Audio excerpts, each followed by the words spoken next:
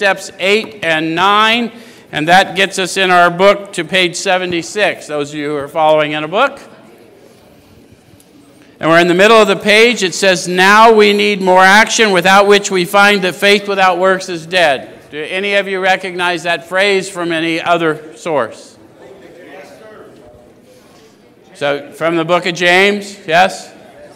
And so they weren't trying to introduce you to a new religion. They were just trying to point out for the alcoholic, who is a doubter by nature, that we need the opportunity to prove the power to us through us. We come to believe in a tangible sensory power, not in some nonsense, not a theology. We come to believe in based on an experience of power, peace, happiness, sense of direction, and we improve consciousness of that, and we use that to serve others, and in that process we grow in consciousness, and we also find purpose in a less well-spent youth, yeah? Okay. So, faith without works is dead because I need to continually bear witness to the restoration I've experienced. Okay? All right, so it says, we have a list of all persons we have harmed and to whom we are willing to make amends. Any of you have such a list? Where'd you get yours? So it sounds like you made it when you took inventory. Yes, so the authors say we made it when we took inventory. Well, why do I point that out to you? Because rarely have we seen a person fail who's thoroughly followed our path. People have sat in rooms for years and they've heard that said, and they only say one path. They didn't say paths. But they never knew that there was actually a process that introduces us to the revelation of a power within us to live. And if we don't help people see that, then they have struggles, yeah? Okay, so it says we made it when we took inventory. We subjected ourselves to a drastic self-appraisal. How many of you who did such an inventory found it drastic? How many of you who are looking at the process are thinking, that sounds pretty drastic? So to a person, we expect you to have some fear, but my job as someone who's been through the process to tell you I once thought and felt as you do, but I doubt I'd have made much progress had I not taken action. Here's the action I took. This is what I experienced as a result. Does it make sense? I'm not telling you to do anything I haven't done before you. And I'm not going to tell you to do it blindly. I'm going to tell you exactly the experience I had. And in fact, the sensory nature of this power, as we go through it, I'll know you're having the experience. Even if you are too unawake to know you're having it, I can call it to your attention. How many of you had someone call to your attention an experience you were having as a result of the process? Right? Because that's what we're awakening to, the spirit within us. Okay. All right, so it says, now we go out to our fellows and repair the damage done in the past. So it wasn't enough to do inventory, and it wasn't enough to share it with somebody else. All that was to arm me with the facts about myself, so I can start going out and getting fit by doing the restitution that reduces the ego and improves the strength of the spirit within me. Make sense? Okay, so it says we attempt to sweep away the debris which is accumulated out of our effort to live on self-will and run the show ourselves. If we haven't the will to do this, we ask until it comes. So here's an important discovery these guys had. Half of them atheists or agnostics, the other half believers dying in their addiction. Willingness, although flowing through us, is not of us. If I had the willingness to just go do the right thing, why didn't I do it before I burned the house down, lost everything 10 times? Right? I didn't have it, and I didn't have it when I came to recovery either. But because I was loved unconditionally, because I was shown in a loving way how to move through the process and not avoid my past, willingness, because of the discipline of asking for willingness, I at least knew I was unwilling to move. How many of you knew you were unwilling to move and knew it wasn't a good idea to stay where you were? So they discovered that that's going to happen to us throughout. That's why it's a manner of living, not a workbook exercise. So we're going to have to continually ask for willing to grow along spiritual lines, whatever is indicated. Does that make sense? And then when the willingness comes, I'll know prayers are answered, won't I? Okay, so remember it was agreed at the beginning we would go to any lengths for victory over alcohol. They put that in italics. Why do they want me to, they're so emphatic about reminding me of that?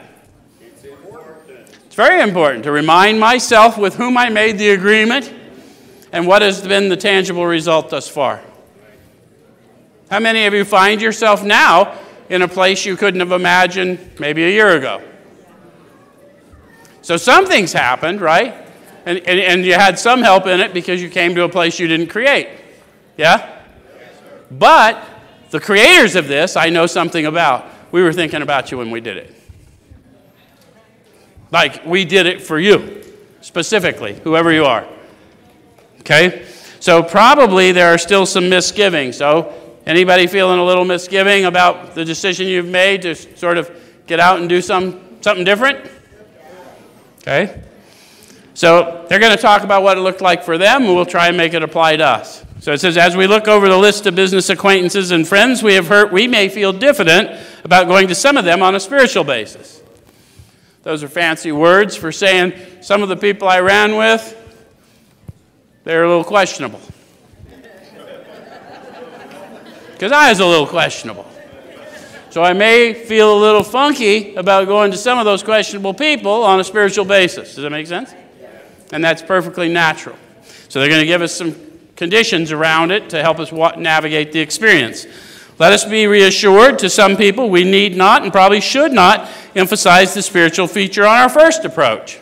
So they've told us a couple things. We're going to make more than one approach, and I don't have to talk to them about uncomfortable matters such as growing spiritually on the first approach. How many of you have met that guy that suddenly had a religious experience or some spiritual experience, and they were like overly energized? Like to the point of being full of and maybe it didn't stick, so we're a little doubtful about whether this... Okay, so I don't want to go out and start running my mouth before my feet are demonstrating what... They should be able to observe about me the changed nature. I shouldn't have to tell them. Does it make sense? Okay. So we might prejudice them. And we just looked at how our own prejudices blocked us from a similar experience, watching people that are talking, not walking. It's fine to talk, but walk first. Right? The whole idea of 12-step recovery, the reason faith without works is dead, not only the selfish reason, because I prove the power to me through me, but works are observable. People see that I'm a changed man, and they ask me, Joe, you used to be this, and now you're that. What happened? Now, let me tell you about my God. Does that make sense? His power, His love, His way of life. Does that make sense? Okay. All right, but this is not an end in itself. Our real purpose is to fit ourselves to be of maximum service to God. I love it. Some of you are with me. Maximum service to... When we say God, because some people are remember, half were atheists or agnostics. So some people don't like the word God, but everybody likes the word and the experience of power. So when we say God, you say power. Because we have a God that is a God of power. Yes? Okay. All right, so our real purpose is to fit ourselves to be of maximum service to God and the people about us. It's seldom wise to approach an individual who still smarts from our injustice to him and announce that we've gone religious. Bill didn't like it when Abby did it to him. No, it freaks you out. But Sean's talking about the encounter that Bill is sitting there drunk and drinking, and Ebby comes to the door, and Ebby's the one guy Bill knows, at least I'm not that bad yet. Have you guys read this book? How many of you in your addiction always maintain one person that was, at least I'm not that bad yet? So that's who Bill is for Ebby, but when Ebby shows up, Ebby's sober. And then when Bill inquires, Ebby says, I got religion. And Bill's fun meter went, because now I'm drunk and drinking, and I'm going to get a sermon. Any of you relate? But he didn't get his sermon. What he got was God met him where he was through Ebby. And he just talked to him for hours about his doubts, his prejudices, his experiences, and he just walked him into a new life that we are still participating in today. So anyway, all right, so it says that in the prize ring, this would be called leading with the chin. Why lay ourselves open to being branded fanatics or religious bores? So that's a question. They want us to go inward. When they put a question mark in this book, it's really they call it a text. They do it for a reason. Eyesight without insight is spiritual blindness. So when you see a question mark, you want to ask yourself, have I ever had that thought? How many of you have been afraid to announce the spiritual experience you've had because you didn't know how they would think about it? All right, we have whole meetings of our fellowship sometimes that shame us for trying to bring it up, don't they? I'm not mad at them. They don't know any better. But the fact is, the only thing that's going to save us is this power within us to live. We've got to boldly declare that since I've come to believe in a power greater than myself, to take a certain attitude toward that power and to do certain simple things, there's been a radical change in my way of living and thinking. Make sense? Okay. All right, so we may kill a future opportunity to carry a beneficial message, but our man is sure to be impressed with a sincere desire to set right the wrong. He's going to be more interested in the demonstration of goodwill than in our talk of spiritual discoveries. Wouldn't you be? Our effort here, all of us that were involved in this, is a collective effort to set right the missteps of our past by empowering others to enjoin the community we once were banished from. Yes? Okay. So we don't use this as an excuse for shying away from the subject of God. When it will serve any good purpose, we're willing to announce our convictions with tact and common sense. I'm trying to talk to you about my convictions with tact and common sense right now. About some experience you can see we're sharing. Does that make sense? Okay. So the question of how to approach the man we hated will arise. How many of you got that guy? Some of us don't like, how many of you don't like the word hate? A lot of people don't like the word hate. So that means strongly dislike. But what we want to do is we want to take a look. If I'm holding on to a spirit of grievance, that's very difficult. It's probably fatal for me. So I've got to find a way to let go of the spirit of grievance. So I've got to own these relationships with these people that I thought wronged me in such a way that they deserved me to hate them. Huh? Okay, so it may be that he's done us more harm than we've done him, and though we may have acquired a better attitude toward him, we're still not too keen about admitting our faults. Any of you have that going on? I don't want to go approach them because when I own what I did to them, it's going to humiliate me. And besides that, they did stuff to me too. Any of you had those thoughts? What I learned through the process of amending behaviors is when I went and took ownership of what I did, I realized that when I did that to them, I humiliated me. They didn't. I picked that back up. That's mine. The humiliation's mine. And when I own my own humiliation, it becomes a tangible quality called humility. Does that make sense? Okay. So nevertheless, with a person we dislike, we take the bit in our teeth. What do they mean by that? I'm going to take control of the situation and move forward because I know that we need to move forward, yeah? It's harder to go to an enemy than to a friend, but we find it much more beneficial to us. So don't get it twisted. They don't mean pick out all your enemy list and go run into them because you won't have the power to do it. You'll lack the willingness. We all do. What they're saying is when we finally get fit enough to go to the ones we hated, we find out that we learned as much from them as we learned from the ones we said we loved. So, but you're going to have to get there first. They lay it to the wife, to the family, to the employer. Get a circle of support around you, grow in the spirit, and then you'll find that there's another books that just have no enemies. Right? Okay. Okay, so we go to him in a helpful and forgiving spirit, confessing our former ill feeling and expressing our regret. So they gave you instruction there. If you didn't see it, how do I get in a helpful and forgiving spirit before I go to him? Well, and they've taught me up to this point how to pray and meditate, right? And how it works. They've given me some idea of who I'd like to be in the future. They've started talking to me about how I'd like to be treated if the roles were reversed so I can get in a forgiving place. That makes sense? So I'm going to pray and meditate on how would I like to be approached if the roles were reversed. Yeah? Okay. Under no condition do we criticize such a person or argue. Simply we tell them that we'll never get over drinking until we've done our utmost to straighten out the past. Do you believe that today? Because sometimes before we make the amends, we don't know that that's true, and that's why we fear the approach, right?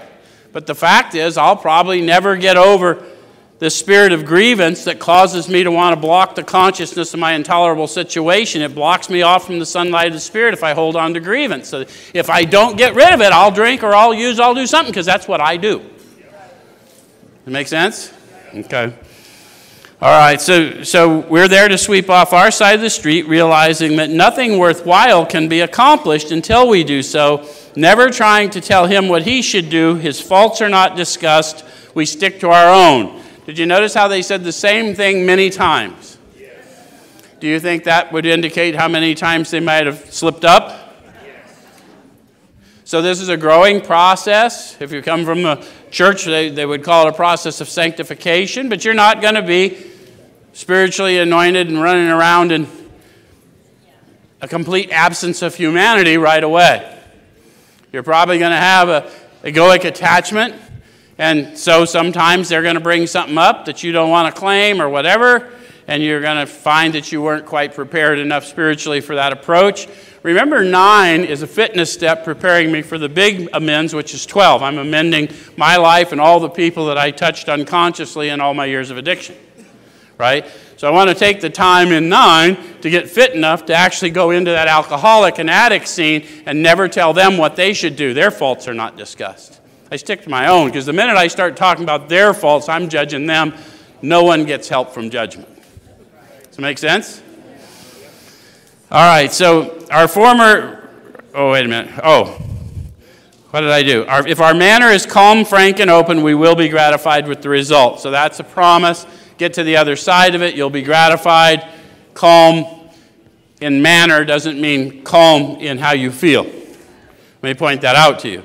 You may feel not calm, but you will appear calm if you're centered in the Spirit. How many of you have had that experience? Got centered, went and did it, sweating, shaking, but you got to the other side and go, man, I can't believe how calm you are. It didn't feel that way, did it? That's our job, is to help you understand that's okay. That's the experience you were supposed to have. That was your spirit overpowering your flesh. Does it make sense? Okay, so it says in 9 cases out of 10, the unexpected happens. Sometimes the man we're calling upon admits his own fault, so feuds of years standing melt away in an hour. Rarely do we fail to make satisfactory progress. They don't use that term rarely very often. I've heard great debates in fellowships about what rarely means. For our purposes, rarely means rarely. Don't happen often. And sometimes I've mistakenly assumed it didn't happen. When it did, I just was unaware of exactly what happening looked like. How many of you had to make approaches to families and they didn't respond right away, but in time they started reaching back out to you? So you made satisfactory progress. It just didn't feel like it, because if you're anything like me, you want your effects pretty quick. Okay. All right, so our former enemies sometimes praise what we are doing and wish us well, and occasionally they'll offer assistance. It should not matter, however, if someone does throw us out of his office. We've made our demonstration, done our part. It's water over the dam. So the point was to show up, own my part, and go. Their response to it is really not going to get in the way of my spiritual development. Does it make sense?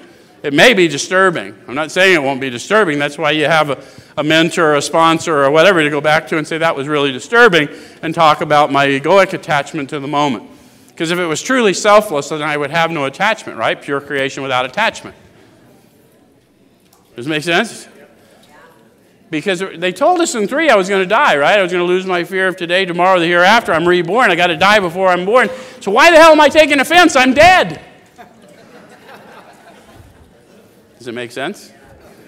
Okay. All right. So most alcoholics owe money. That comes as a shock to all of us. I've met one guy in all the years I've done this that says he didn't owe money when he got here. I want to give him a medal. We do not dodge our creditors. Tell them that we're telling them what we're trying to do. We make no bones about our drinking. They usually know it anyway, whether we think so or not. Nor are we afraid of disclosing our alcoholism on the theory that it may cause financial harm. So they're not saying go tell everybody about your addiction history, your incarceration history, or whatever. But if they need to know it for where you're trying to go, then don't be afraid of disclosing it, because that's who you are. Be authentic. That's what they're saying. Does it make sense? Okay. So approached in this way, the most ruthless creditor will sometimes surprise us. Arranging the best deal we can, we let these people know we're sorry. So how would they know that I was sorry? I'm not demanding anything from them. I'm offering to them. I'm asking them if there's more I can do. It's a changed nature for me. If you've had any encounters with me, right? Especially in active addiction. Okay. All right, so our drinking has made us slow to pay. We must lose our fear of creditors no matter how far we have to go, for we're liable to drink if we're afraid to face them.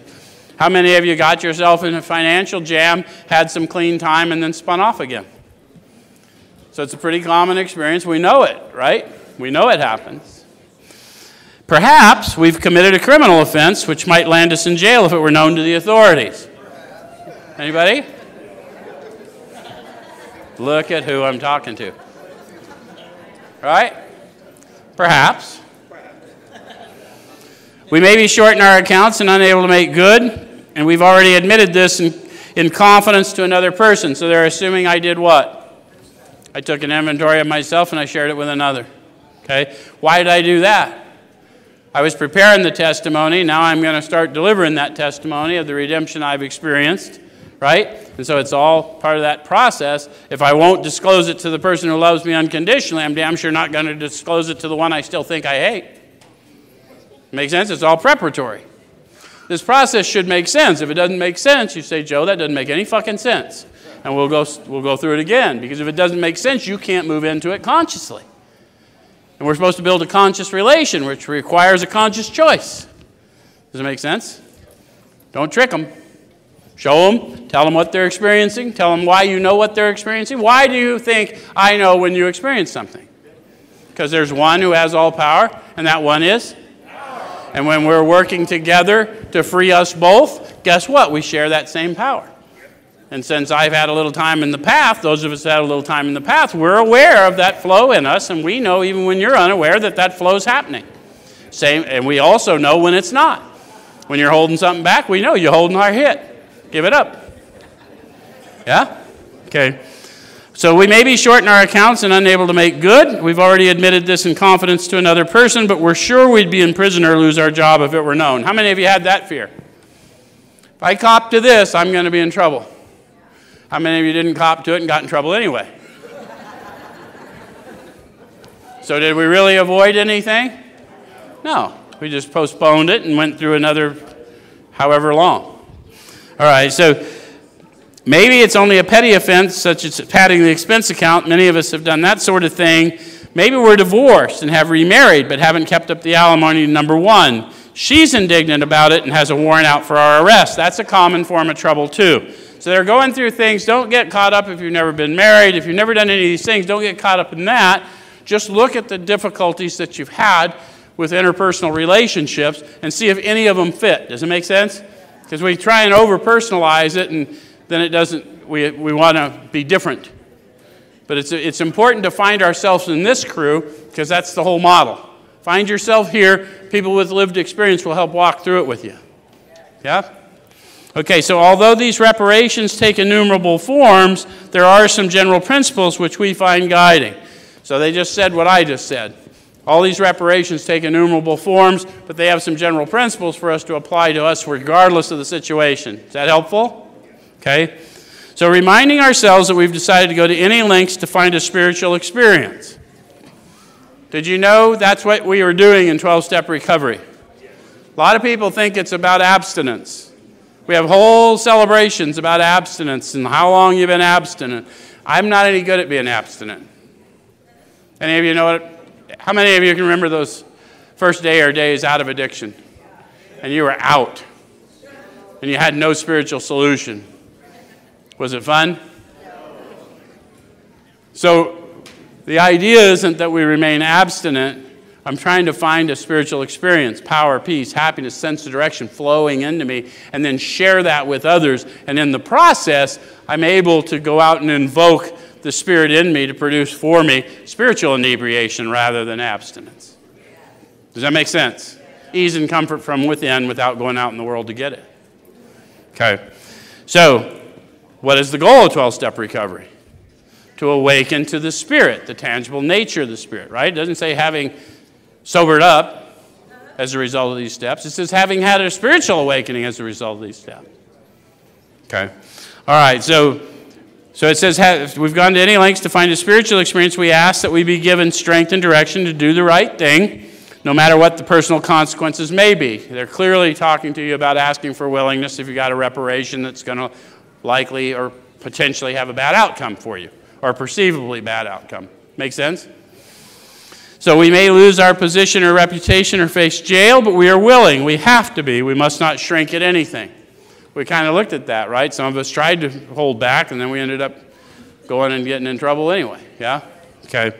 So usually, however, other people are involved. So now they're going to talk to us about those others, except when to do so would injure them or others. So we're never others. I know I've had people in the fellowship teach that, but that's simply false. I'm me, and I'm writing a whole inventory about what this power has done through me, and part of that was my interactions with others. And I'm going to now find out what that is, okay? So therefore, we're not to be the hasty and foolish martyr who would needlessly sacrifice others to save himself from the alcoholic pit. A man we know had remarried. Because of resentment and drinking, he had not paid alimony to his first wife. She was furious.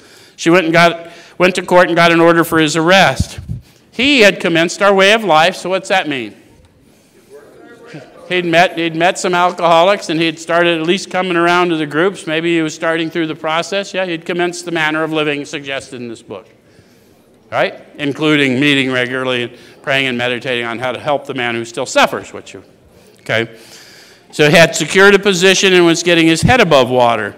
It would have been impressive heroics if he had walked up to the judge and said, "Here I am." So that does sound like impressive heroics, doesn't it? Does the growth of the Spirit benefit from impressive heroics? Nope.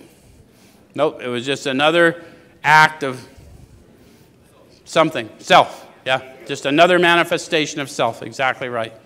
So we thought he ought to be willing to do that if necessary, but if he were in jail, he could provide nothing for either family. So now they're talking about the others. The family he's with now, the family who's mad that he's not taking care of his obligations, the new employer he just got a job with and now is counting on him, and if he goes to jail, he's not going to be at work and he's not going to have any money for either family. So those are the others involved in this thing. Does that make sense? Okay. We suggested he write his first wife admitting his faults and asking forgiveness. He did, and also sent a small amount of money. He told her what he would try and do in the future. He said he was perfectly willing to go to jail if she insisted. So which of those things do you think was most impactful for her? I hear some people saying money. I think probably the entirety of it. I just like you to just generate in your mind that whole experience, try and bring it forth consciously. I hope someday you can forgive me. You didn't deserve to be treated this way. Here's something and a payment, and I'm going to try and do this every month going forward. And I didn't do any of that to stop you from sending me to jail. If you want me to go to jail, I'm still willing to do that. And that's changed nature, isn't it? Okay.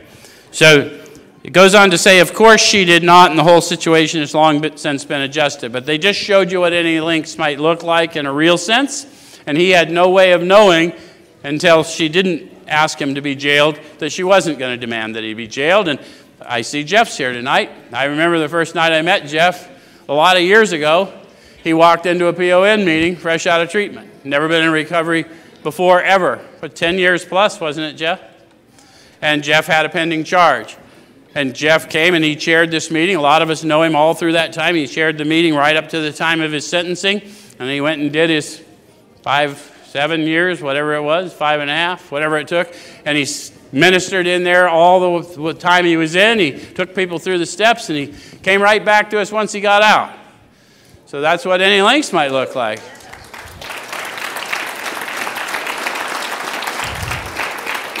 If you knew him inside, they called him Coach. Okay, so this brings to mind a story about one of our friends. While drinking, he accepted a sum of money from a bitterly hated business rival. giving him no receipt for it. He subsequently denied having received the money and used the incident as a basis for discrediting the man. He thus used his own wrongdoing as a means of destroying the reputation of another. In fact, his rival was ruined. He felt that he had done a wrong he could not possibly make right. If he opened that old affair, he was afraid it would destroy the reputation of his partner, disgrace his family, and take away his means of livelihood. What right had he to involve those dependent upon him? Question mark. So I'm going to go inward now based on the instruction I've got. What right did he have? None without their permission, right? So he had to go talk to all these people about what had happened and get their permission, the family, the job. Yes? Does it make sense? Now, this guy was not a fellowship guy. He was an old Oxford group member. He was more of a church guy. And so to him, not being able to go back to the church family was a huge thing. Huge. And so if you never had a church family, you were in the recovery family, did any of you ever steal the seventh tradition money? Then you got to go back and cop to it. So you can kind of relate to what this cat's doing. So what happened is he was out drinking. The guy gave him some money for the church fund. He drank it away. So he had an explanation, but not one he cared to give, right? And then he went back and said, no, he never gave it to me. So the guy was ruined. The whole church was defrauded, and he's got this going on with him. I can't go to my church family. I can't go back. But I don't know what I'm going to do. Okay? So the next question is, how could he possibly make a public statement exonerating his rival? Well, how could he?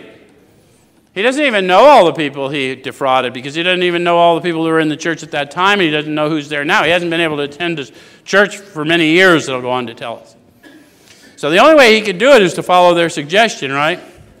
To get into how would I like to be approached if the roles were reversed. If I defrauded them in mass, I need to go own it in mass. Now you're starting to see what it is. How many of you have a church family and know how hard that would be? That would take some prayer, yes? So now he's talking to you about what any lengths might look like. So after consulting with his wife and partner, he came to the conclusion it was better to take those risks than to stand before his Creator guilty of such ruinous slander. See, there's biblical truth revealed that when we defraud the Spirit, it's life-ending. Yes? So this is where this guy's operating from. He can't continue to do this if he wants to continue to live. Does that make sense to you? And he's deathly afraid of this.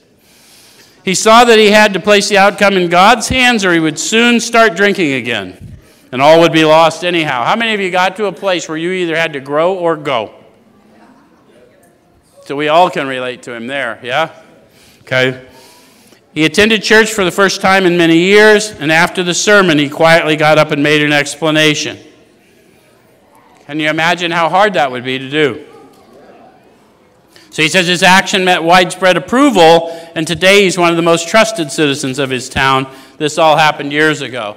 So they're telling you through his testimony, even though he wasn't one that contributed to this, he was just one they knew, but they're telling you so that you can know years later that the thief of the church fund became the most trusted citizen of the town through the power of God. Pretty cool, huh? Okay. So, the chances are that we have domestic troubles. Anyone surprised by that? Perhaps we're mixed up with women in a fashion we wouldn't care to have advertised. This was written at a time where they didn't acknowledge that women were also in here, but perhaps we're mixed up with men, women, whatever your flavor is. We doubt if, in this respect, alcoholics are fundamentally much worse than other people. But drinking does complicate sex relations in the home. How many of you can relate to that? Where's my meth users? Complicating sex relations in the home is kind of an understatement, isn't it? That's true. Most of us didn't that. Yeah. Anyway. So after a few years with an alcoholic, a wife gets worn out, resentful, and uncommunicative. How many of you had a partner in a relationship that was worn out, resentful, and uncommunicative? So what they go on to say is, how could she be anything else? I've got to get to a place where I can see life through their eyes with me. So eyesight without insight, spiritual blindness. I can see that any number of you were worn out, resentful, and uncommunicated, but the reality is if you were exposed to me, how could you be anything else? Does that make sense? Yes, sir. That's a turnaround, okay? The husband begins to feel lonely and sorry for himself. He commences to look around in the nightclubs or their equivalent for something besides liquor. How many of you have got into recovery and did it? How many of you went to your AA or your NA or your whatever recovery meeting to find that dream boat? Look, man, I'm not questioning where we meet people. It's none of my business. We do some silly things, right? And we do run a rather large reentry center here. And, some people would suggest that going to the reentry center to meet your future next ex is a bad plan. Although we know it happens. And we're okay with it. Sort of. Perhaps he's having a secret and exciting affair with the girl who understands. Have any of you met him or her? In fairness, we must say that she may understand, but what are we going to do about a thing like that? So what we're talking about is I don't need to mentally masturbate on what their depth of understanding is. What I need to do is find out how harmful I'm behaving towards them and others, given that I really don't offer much at this stage of my development. Does that make sense? Okay. A man so involved often feels very remorseful at times, especially if he's married to a loyal and courageous girl who's literally gone through hell for him. Whatever the situation, we usually have to do something about it. If we're sure our wife does not know, should we tell her?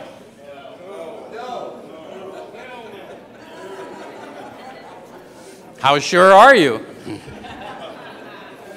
So they say not always, we think, because some of us have a strong opinion and some people, whatever. So again, we're trying to get, no one outside of you has answers for you. The answers for you are in you. By this stage of your development, we're trying to get you, go inward for your answers.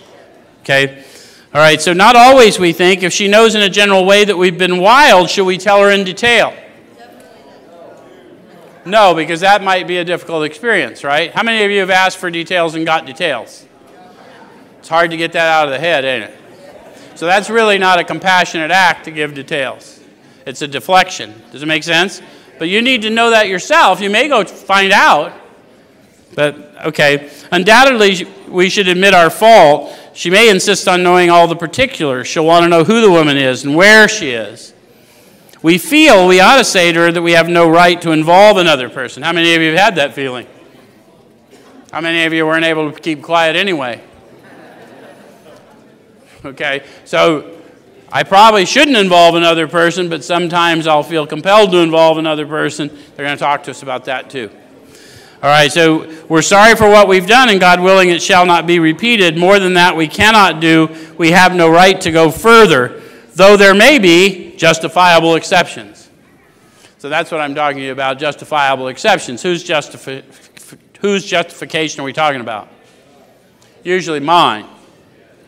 Because although I can learn from the experience of others, I am amazingly reluctant to do so. I insist on having my own experience, no matter how uncomfortable it is. Any of you relate to me? So I had justifiable exceptions. That's all I'm trying to tell you. I went ahead and spilled it, who she was and where she was. And the minute I did that, the focus went from me. Again, I told you it was a deflection. The focus went from me and went to the other person who had been wronged by me the same way the other one was. Right. But now I've ruined another relationship, potentially. Does that make sense? All right, so and though we wish to lay down no rule of any sort, we've often found this the best course to take. So how do we find the best course to take? Exactly what I just explained. We come up with a justification and take it for a test flight and see how bad the burn is. Okay? And all you got to do is get up and tell the story later, right? Anyway, our design for living is not a one-way street. It's as good for the wife as for the husband. If we can forget, so can she. Wise. Yes, that's probably a little tidbit that she should learn on her own. It's better, however, that one does not needlessly name a person upon whom she can vent jealousy. So I don't want to produce that experience in someone else. I don't have a right to do that. That's what they're trying to get me to see. Perhaps there are some cases where the utmost frankness is demanded. No outsider can appraise such an intimate situation. So who's an outsider? Everybody else. Everything. I'm going into the Spirit and I'm going to find out what's up. Does it make sense? The Spirit knows what all of us need. So it may be that both will decide that the way of good sense and loving kindness is to let bygones be bygones. Each might pray about it, having the other one's happiness uppermost in mind. Keep it always in sight that we're dealing with that most terrible human emotion, jealousy. Good generalship may decide that the problem be attacked on the flank rather than risk face-to-face combat. So what they're talking to us about is a military metaphor to say, if I'm really going to be demonstrating good leadership, I should not be telling them how they should think or feel in this matter. I should be demonstrating my detachment from it while offering compassion for it. And I'm not going to be able to do that without access to this power within me. Does that make sense? I'm going to have to improve consciousness of this power within me because that's not who I have been. Does that make sense? So they draw a pretty powerful metaphor there where I really am dependent on the Spirit to be the man I hope to be. Yes? Okay. So, if we have no such complication, there is plenty we should do at home. Sometimes we hear an alcoholic say the only thing he needs to do is keep sober. How many of you have heard that? Like, a lot, right? Does that make any sense in light of your experience? If all I needed to do was stay sober, why didn't I do that all those years ago before I ruined all those relationships, lost those businesses, torched the house? It makes no sense, does it? So what they said is, sometimes we hear an alcoholic say the only thing he has to do is keep sober. Certainly he must keep sober, for there will be no home if he doesn't, but he's yet a long way from making good to the wife or parents whom for years he's so shockingly treated. Passing all understanding is the patience mothers and wives have had with alcoholics. Had this not been so, many of us would have had no homes today, would perhaps be dead. Do we not owe our lives quite possibly to some people who kept supporting us in spite of all the evidence we were never going to change? Even people that came and visited us in situations that we didn't even know. They just showed us kindness when no one in the world wanted anything to do with us. Yes? Okay, so the alcoholic is like a tornado roaring his way through the lives of others. Hearts are broken. Sweet relationships are dead. Affections have been uprooted. Selfish and inconsiderate habits have kept the home in turmoil.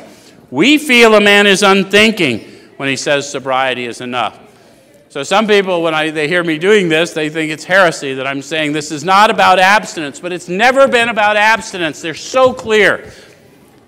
A man is unthinking when he says sobriety is not enough. Look at your inventory. See who you've been. Look who you're growing into. Sobriety can't possibly be enough. It's freedom I need. Yes? Okay. We've got to get free of me. Release me of the bondage of self. Yes? Okay. All right. So, he's like the farmer when he came up out of the cyclone shelter to find his home ruined. To his wife he remarked, "Don't see anything the matter here, Ma. Ain't it grand the wind stopped blowing?" So most of us in addiction have had that experience. Those of you that are coming out of incarceration, you're coming out, everything you ever built up is gone. Yeah? And so it's not enough to acknowledge the storm. I've got to acknowledge the rebuild. I've got to perhaps ask for a little help. I've got to acknowledge the part I played. I've got to let go of who I've been and walk into who I hope to be. Yes? Okay. So yes, there's a long period of reconstruction ahead, and we must take the lead. So now that I've encountered power, I'm not leading the power, but I'm following the power, and as a result, people will follow me if I continue to move in that direction. Does it make sense? They're not following me, they're following this power that they encounter through me. So a remorseful mumbling that we're sorry won't fill the bill at all. We ought to sit down with the family and frankly analyze the past as we now see it, being very careful not to criticize them. So how many of you did an inventory and had one view of the past and how you were treated, and got to the other side of the inventory, and you had a different view of it. And there were some people that you had no part in the harm they did you, but if you got to a place where you could at least get into a forgiving spirit eventually, did you not get free? Okay. How many of you discovered that things that you had done to people, no wonder they treated you the way they did? Any of you get, like me, just got so shitty to people that they didn't want me around, and then I was mad because they didn't want me around? So their defects may be glaring, but the chances are that our own actions are partly responsible. So we clean house with the family, asking each morning in meditation that our Creator show us the way of patience, tolerance, kindness, and love. Creator, capital C, I'm being asked to show the way. The world does not cause how I think and feel. The world reflects how I'm thinking and feeling. So if I'm being asked to be shown patience, tolerance, kindness, and love, then I'm going to start seeing evidence of it around me. I'm going to become a distributor of it. Does it make sense? Because I'm asking for power to be kinder than I feel like being. Make sense? Okay. So we don't want to dismiss that. They do this every morning. A lot of times we get our prayers mixed up. We're trying to get overly religious. This isn't religion. This is relationship. All I need you to do is show me. Just show me who you want me to be, and show me who you want me to be it to. Yeah? Show me the way. Got you. Okay, so the spiritual life is not a theory. We have to live it. See, we've introduced you to the tangible power. They went to great lengths. This is not about doorknobs, light bulbs, groups of drunks, none of the crap you've heard for the years in fellowship. This is about deep down within you, there is a power and a purpose with a tangible sensory presentation of power, peace, happiness, sense of direction.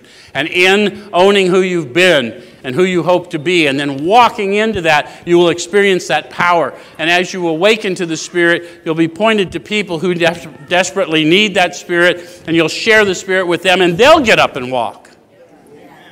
Does that make sense? Okay. So it's not a theory. We have to live it. Notice how it does not say we have to work it. So work it because you're worth it. Because it's not a workbook exercise. I'm not trying to poke fun, but I want to call your attention to deceptions that have been put out there, and then you don't understand this is real.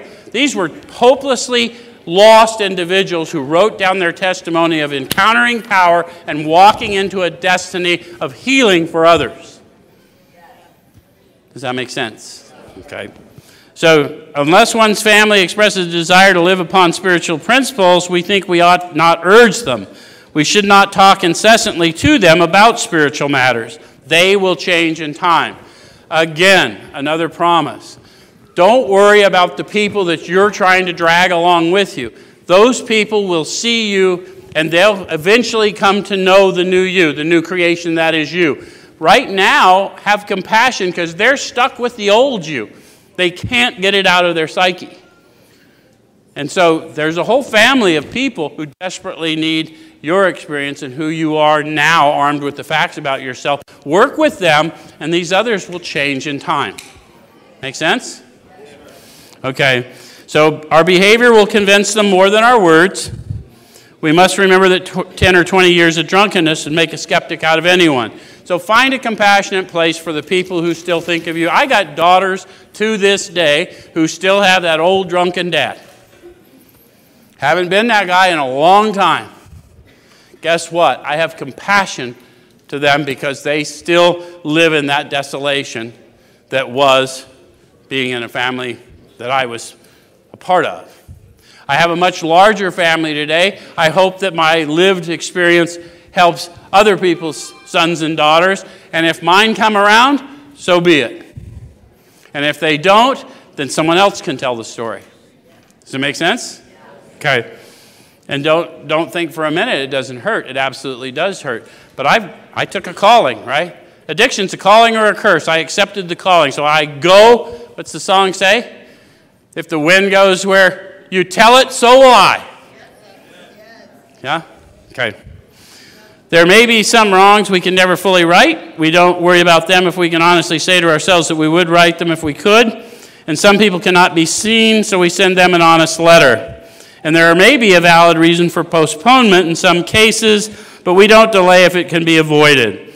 We should be sensible, tactful, considerate, and humble without being servile or scraping.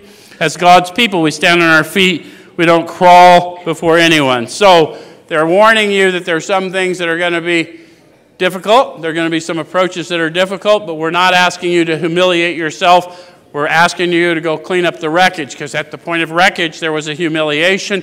Once you own it, you'll walk out with an oil or an ointment called humility, and you'll be better for the experience. Does it make sense? Not because we're telling you what to do, but because that's our experience. Okay? So if we're painstaking about this phase of our development, we'll be amazed before we're halfway through. Halfway through with what? Yeah, Sean always says 4 through 9. I think that's true because you're amending. You also got to remember that 12 is simply a byproduct of 9. You get fit enough in 9, then you do 12, and it's the big amends. So you may experience your most growth when you're working with others. So we would encourage you to work with others, because that's where you unpack. That's where you turn what you thought was a wasted life into a useful experience. Yes? Okay. So we're going to know a new freedom and a new happiness. What's new mean?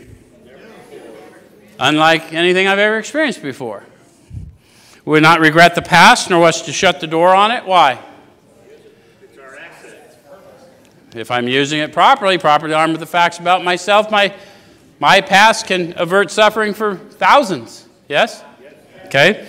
So we will comprehend the word serenity, and we will know peace. What are the words they're using? They're talking about states of being. So think about that. Comprehend and know. How many of you desperately would like to know peace?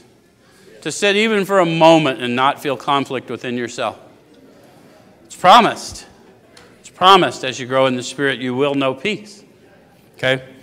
No matter how far down the scale we've gone, we'll see how our experience can benefit others.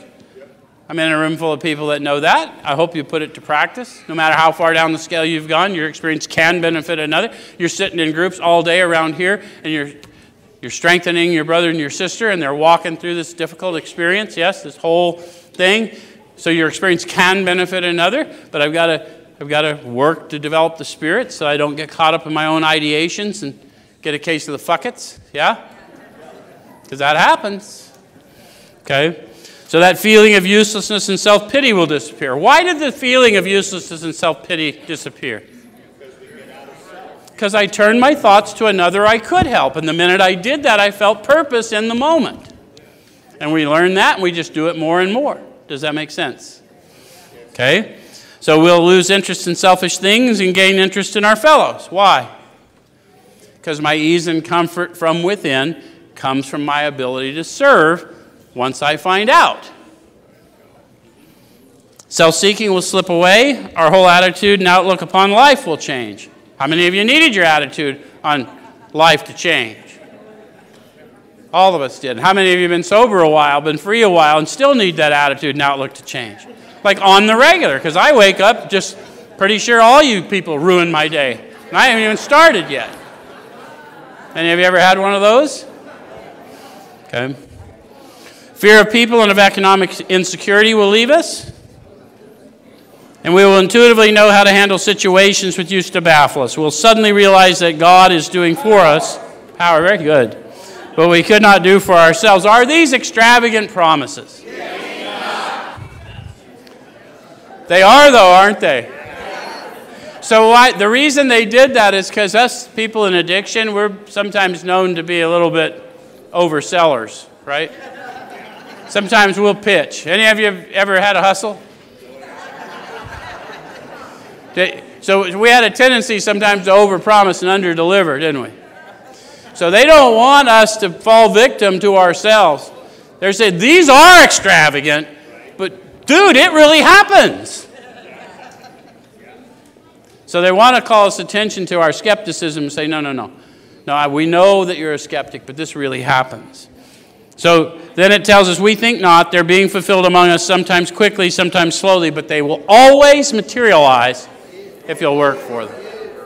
That's it, folks. See you next week.